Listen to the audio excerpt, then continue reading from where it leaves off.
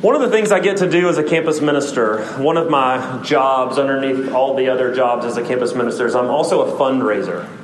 And it's actually something I've grown to enjoy as a part of what I do. You know, RUF exists because of generous donors all across the country who support our work. Churches and individuals and families and graduates support RUF. And it's one of the big things, like everything we do in RUF, we do because of donors. Now, the reason I'm bringing this up is because when you're fundraising, if you've ever done any fundraising or you've done any studying about it, one of the biggest things is, so the hard part is not like figuring out who you're going to talk to about supporting your organization or ministry. It's not coming up with a list. It's not making a letter or following up with a phone call. It's not even the sitting down and talking about your ministry organization. It's that pivotal moment where you kind of present the information and you put it on the table, and then you have to make the ask.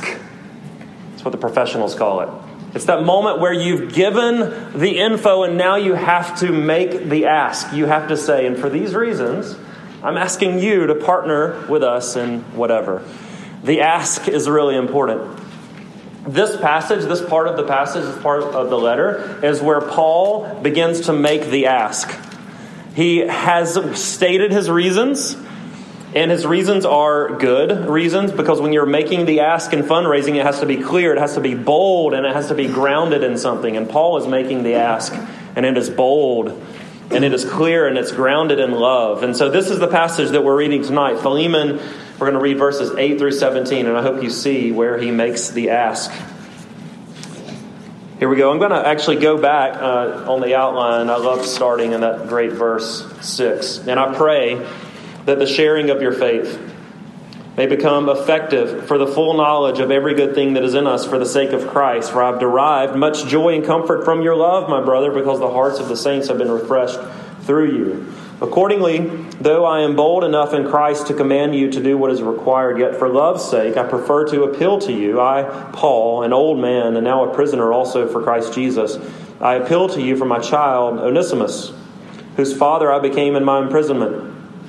Formerly he was useless to you, but now he is indeed useful to you and to me. I'm sending him back to you and sending my very heart.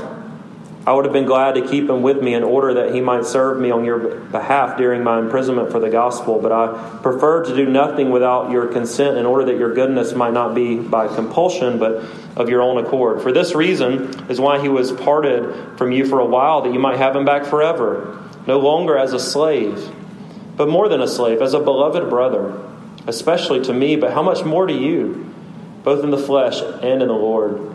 So if you consider me your partner, receive him as you would receive me. The grass withers and the flowers fade, but these are the words of the Lord, and they will stand forever. Would you pray with me? God, we do ask for your help as we consider this passage, as we consider this great request that's recorded for us in history and has such significance even for our lives today. I pray that the words of my mouth and meditations of our hearts together would be pleasing in your sight, that you would give us attention, that you would give us focus, that you would give us a heart to receive the message that you are teaching us through your word. We ask this in Jesus' name for his glory. Amen. All right, truth be told, we don't know exactly what dinosaurs look like. I don't know if you realize that. I'm just going to be honest with you about that. We don't know. That was really funny when I wrote it. When we picture dinosaurs, we picture sort of the slimy green, scaly things. We picture whatever people have drawn for us over the course of time as paleontologists have put together what dinosaurs may look like, but it's the paleo artist, it's the paleo illustrators, which sounds like an amazing job, who actually put together what dinosaurs most likely look like. And I've been reading on this a little, and they've changed their trends based on studies, what they think dinosaurs look like. Like the stuff that I grew up learning is different than the stuff that they're teaching kids to now these days. Like they're adding feathers to the drawings in ways that they didn't used to have feathers. So picture peacock feathers on the side of a T-Rex. Not exactly that, but something like that. Or stripes, like zebra stripes on a Stegiosaurus. Is that a thing? Stegio? I don't know. something like that. So picture zebra stripes.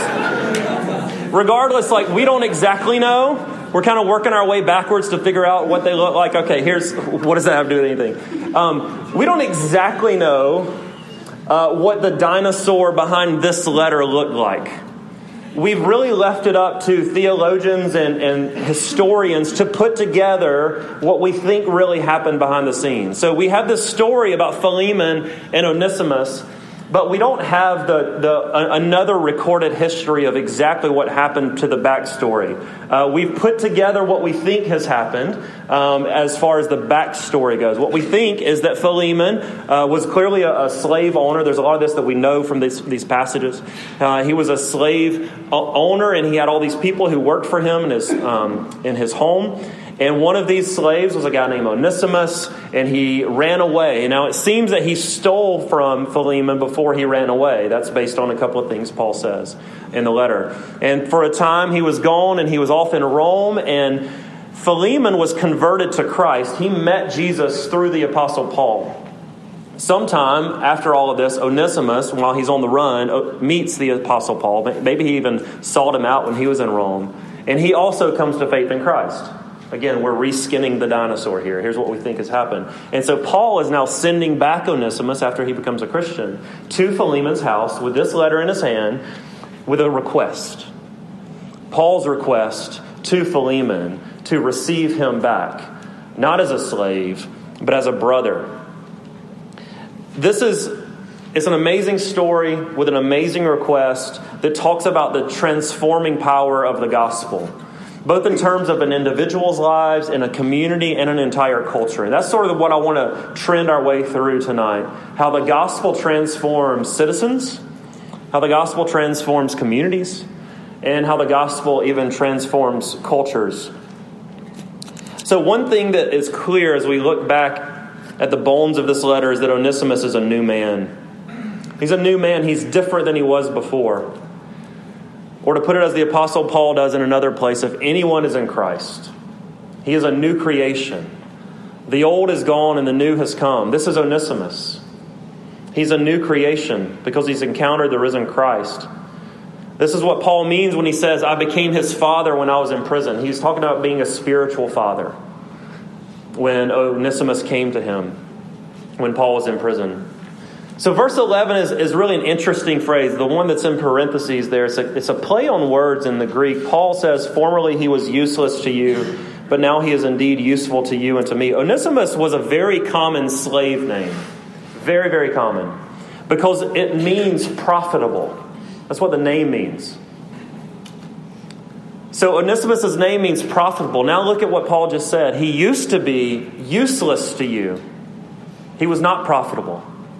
Because he took your money. He ran away. But now he is useful to you. He's profitable. And to you and to me. But not as a slave.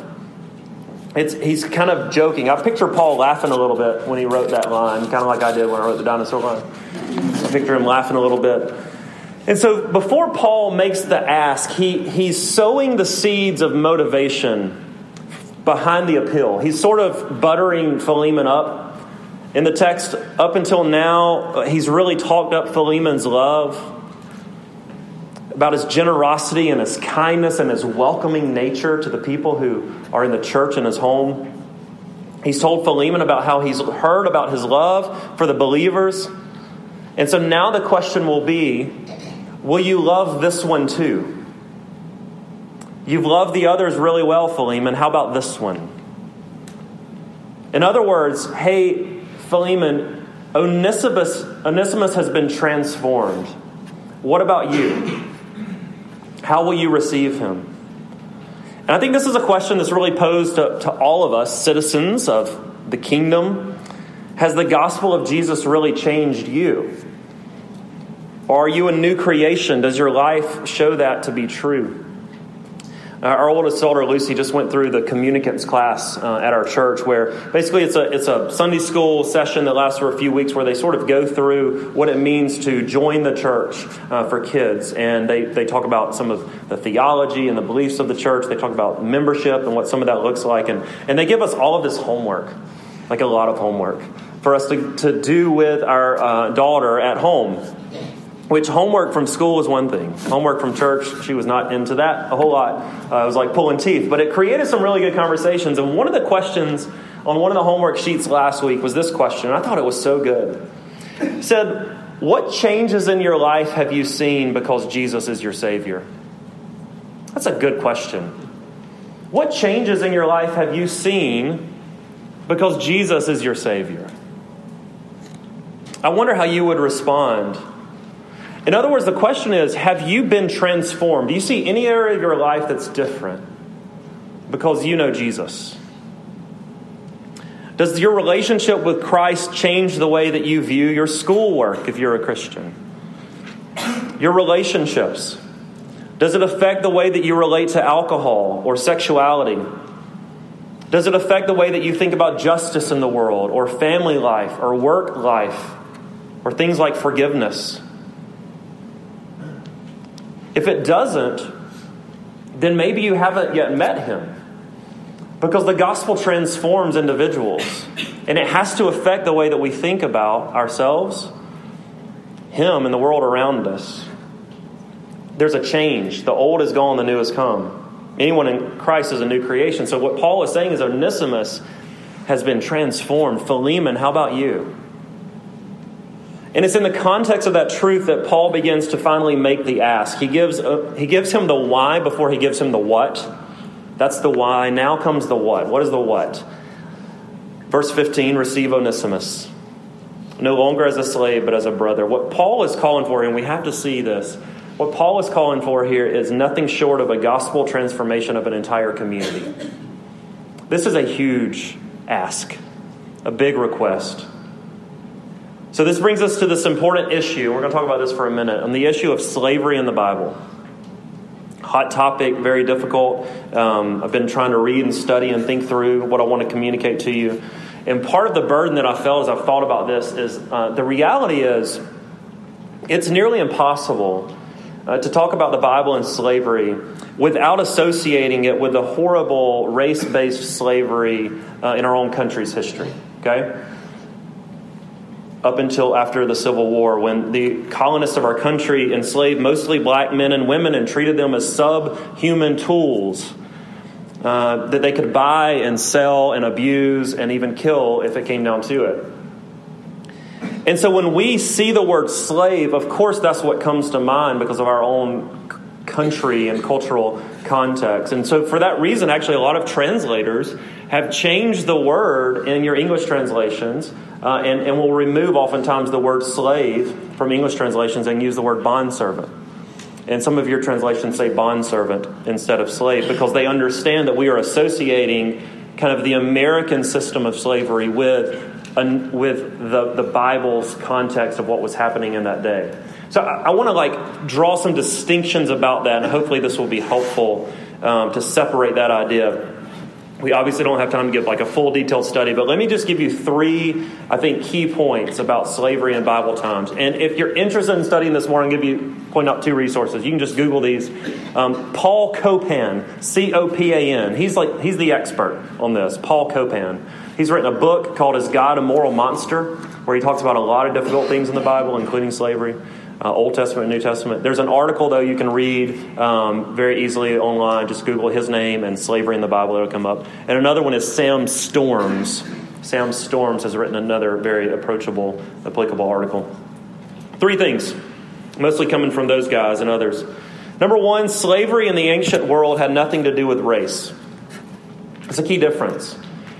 The color of someone's skin was irrelevant when it came to slavery in the first century. Bondservants primarily came, as you may know this through studying history, through military conquests, right? Or economic indebtedness. Conquered individuals could be enslaved for a time before they were given freedom. And often they were given freedom. Those who incurred massive debt could sell themselves into slavery until they could pay back the debt they owed. So that's number 1. Number 2 is often slaves in Bible times were actually well treated. I know that sounds like a weird sentence, but slaves in that context, in many contexts, were actually well treated. There were exceptions of brutality, but it was not the norm as it was in our country. Our own personal history in our country of slavery is reprehensible, of course. But many of the bondservants in this day were educated. They were trained. They were even paid for their services. They could purchase their own freedom or eventually work their way out of their position. So that's another key difference. And the third is this. Slavery, especially in the Old Testament Israel, that could be its own study. But let me just say that many of the laws that God gave to Israel were laws given to actually protect slaves in their land and to treat individuals as human beings endowed with dignity by their Creator. There were strict laws against man-stealing and trafficking and beating and raping and mistreating slaves. All throughout the Old Testament, you'll find these laws for God's people. In other words, as the Bible speaks to a context of people living in specific times and specific places, God is instructing them how to live as His people in that time and place. Paul then here is writing to Christians who were living within this system. This is not God's system. This is a Roman system. And he's writing to Christians living in that system, particularly addressing how both the master and the slave should treat one another because of their common union in Christ. Which is why Paul's ask comes as a huge sort of surprise in that context when he says, "Slave master Philemon, receive your former runaway slave Onesimus, no longer as a servant, but as a brother in the Lord." If you were with us last week, we talked about the koinonia key, which is this idea that there's a deep commonality among Christians, a oneness that we all share in Christ, and that oneness must lead to love and action. Paul is calling Philemon to a revolutionary love, to lay down his pride and to lean into radical reconciliation with someone that the world would never expect for him to be reconciled with. The gospel is transforming the community of this church here in Colossae, and it's calling for reconciliation that will blow the watching world away. Because the gospel of Jesus Christ says that it says that we are all sinners deeply in need of reconciliation, first with God, and then to one another. We are all image bearers of God, deserving to be treated with love and respect and kindness and dignity. And all that was missing in the Roman context.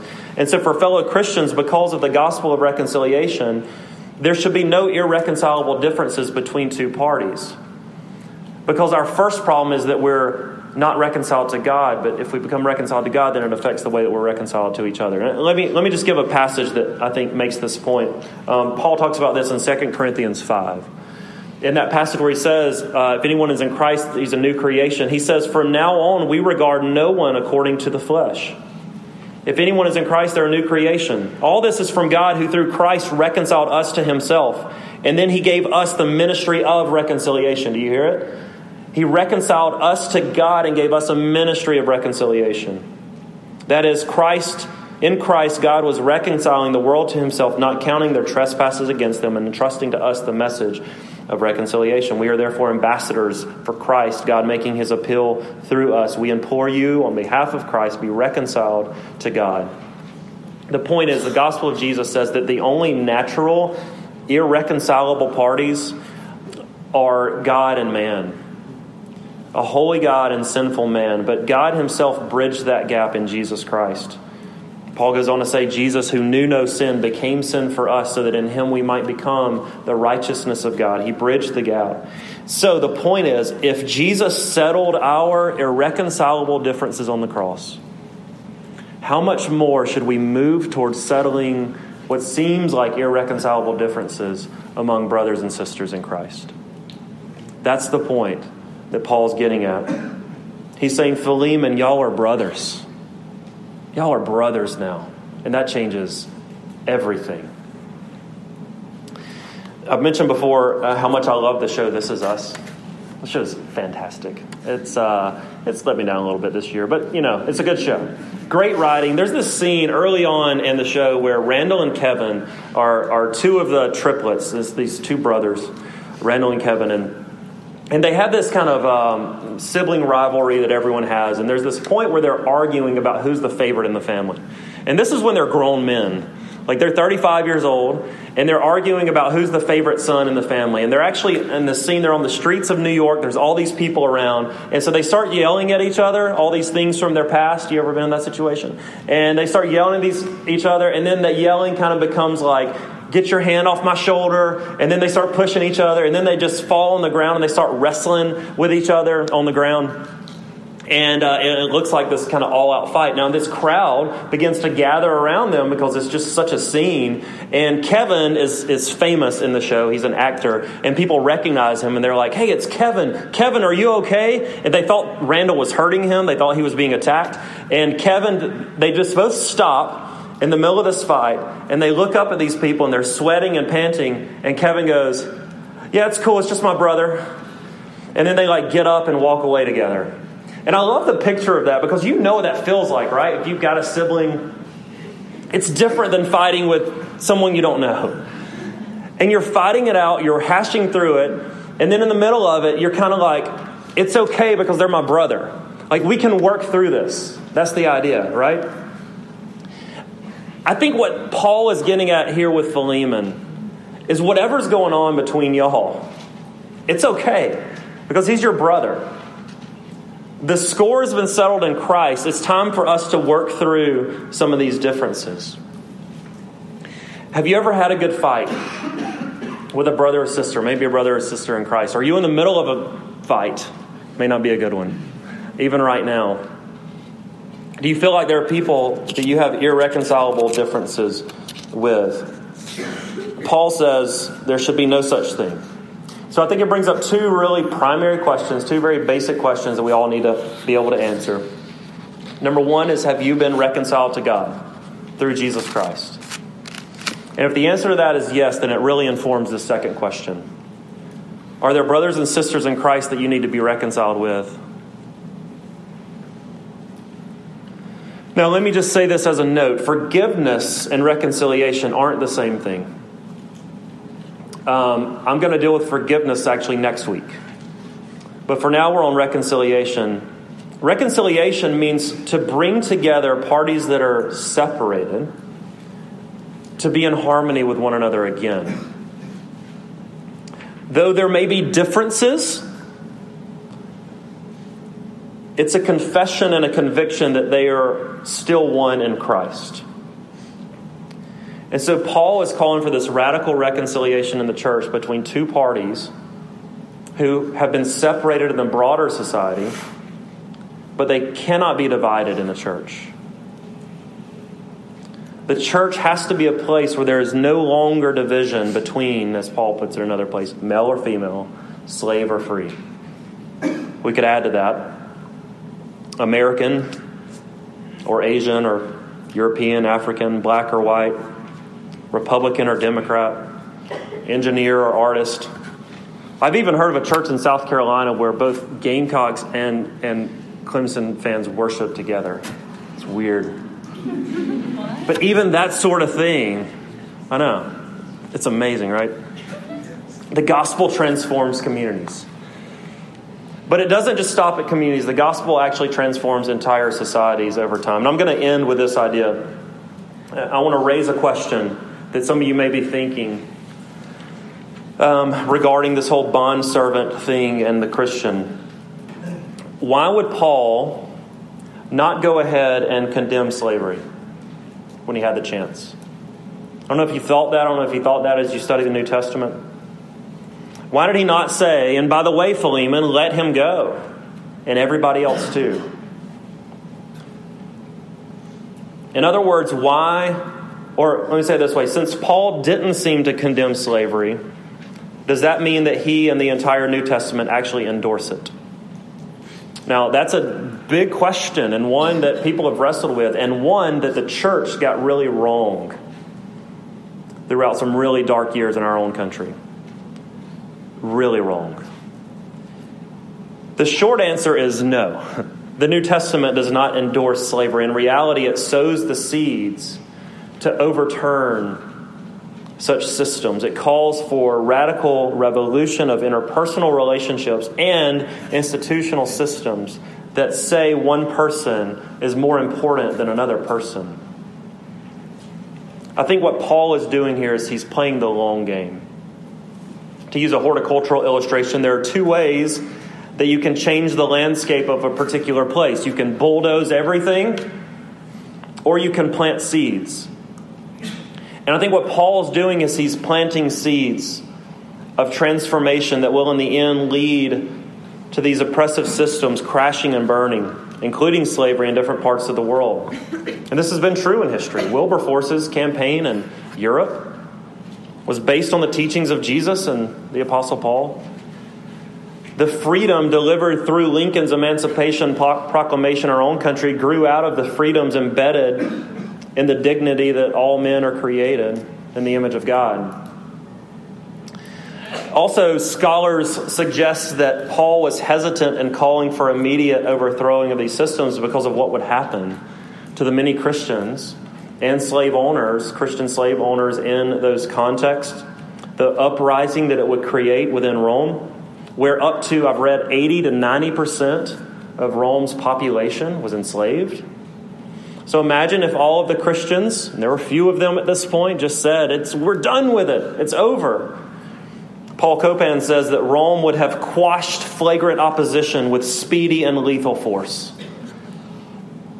So remember, Paul is sowing seeds that will change the landscape of the world forever, not just in the slavery context, but in so many others too, where reconciliation is so desperately needed. And I think particularly reconciliation between Christians who are so easily divided over theological matters or cultural issues, over race or ethnic or geographical or socioeconomic distinctions. Let me quote Copan one more time. He says, this is great. He says, early Christians undermined slavery indirectly, rejecting many Greco-Roman assumptions about it and acknowledging the intrinsic equal worth of slaves. Since the New Testament leveled all distinctions at the foot of the cross, the Christian faith, being countercultural, revolutionary, and anti-status quo, was actually particularly attractive to slaves and to those in lower classes. Thus, here's his illustration, like yeast, Christ-like living can have a gradual leavening effect on society so oppressive institutions like slavery could finally fall away forever. It's a great point and worth considering. So what does it mean for us today? How does the gospel bring transformation even to our own culture, even into our own community, even to this campus? Does the gospel have anything to say about maybe something that can be transformed among people on this campus? I hope that seeds are being planted in your mind already to actually continue to fight to set captives free in our own day.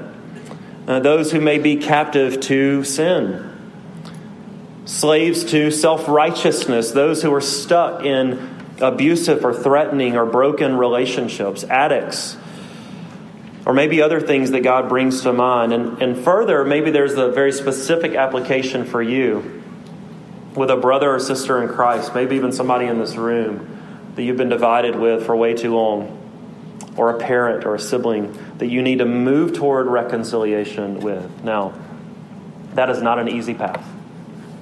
It's not an easy path. It involves sometimes very difficult conversations, and Paul, I think, is clear about that. But it is a worthwhile one, and one that honors Jesus deeply, and one that can transform your life completely.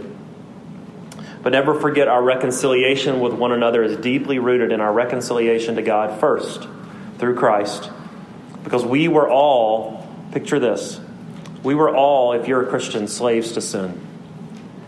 And we have been brought back, purchased by the blood of Jesus, now set free and called into this ministry of reconciliation. He's brought us out of bondage and has received us as brothers into the kingdom of God. That's the reconciliation that starts all the others. I'll end with this quick story. Reverend Dr. Charles Albert Tindley was an African-American Methodist preacher and hymn writer in the late 1800s, early 1900s. And he was born into a slave family in an area of Maryland called Geneseo. And after the Civil War, he moved to Philadelphia for a new life of freedom. He actually educated himself as a young boy and ended up studying theology for a while. And when he was free, he became a preacher and a hymn writer. He wrote great hymns, including one of my favorites called Beams of Heaven. I recently read this little biography written by his son where he tells the story of these revivals that Tindley used to hold for poor people in their community. So he would bring together poor people in that community and provide for them warm food and shelter for a time and clothing. And they would have preaching and worship. And at the end of one of these meetings, Reverend Tindley had people come forward.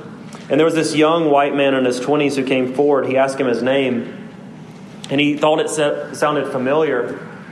And so he asked him where he was from. And this young man said he's from Maryland. And he said, "What part of Maryland?" And he said, "Geneseo." And Reverend Tindley turned the boy toward the congregation and he put his arm around him. And he said, "Friends, you are now looking into the face of the grandson of the man who was my owner in slavery." And then he turned toward the young boy and he said, "Young man, God moves in a mysterious way." And he said, "You're now among friends." He was now with his new family, the body of Christ. That's what the gospel can do to relationships. It transforms individual citizens, it transforms communities, and it transforms entire societies. And this is a ministry, if you're a Christian, the ministry of reconciliation that we've all been called into. From now on, therefore, we regard no one according to the flesh. If anyone is in Christ, he is a new creation. All this is from God, who through Christ reconciled us to himself and has given to us the ministry of reconciliation. Would you pray with me?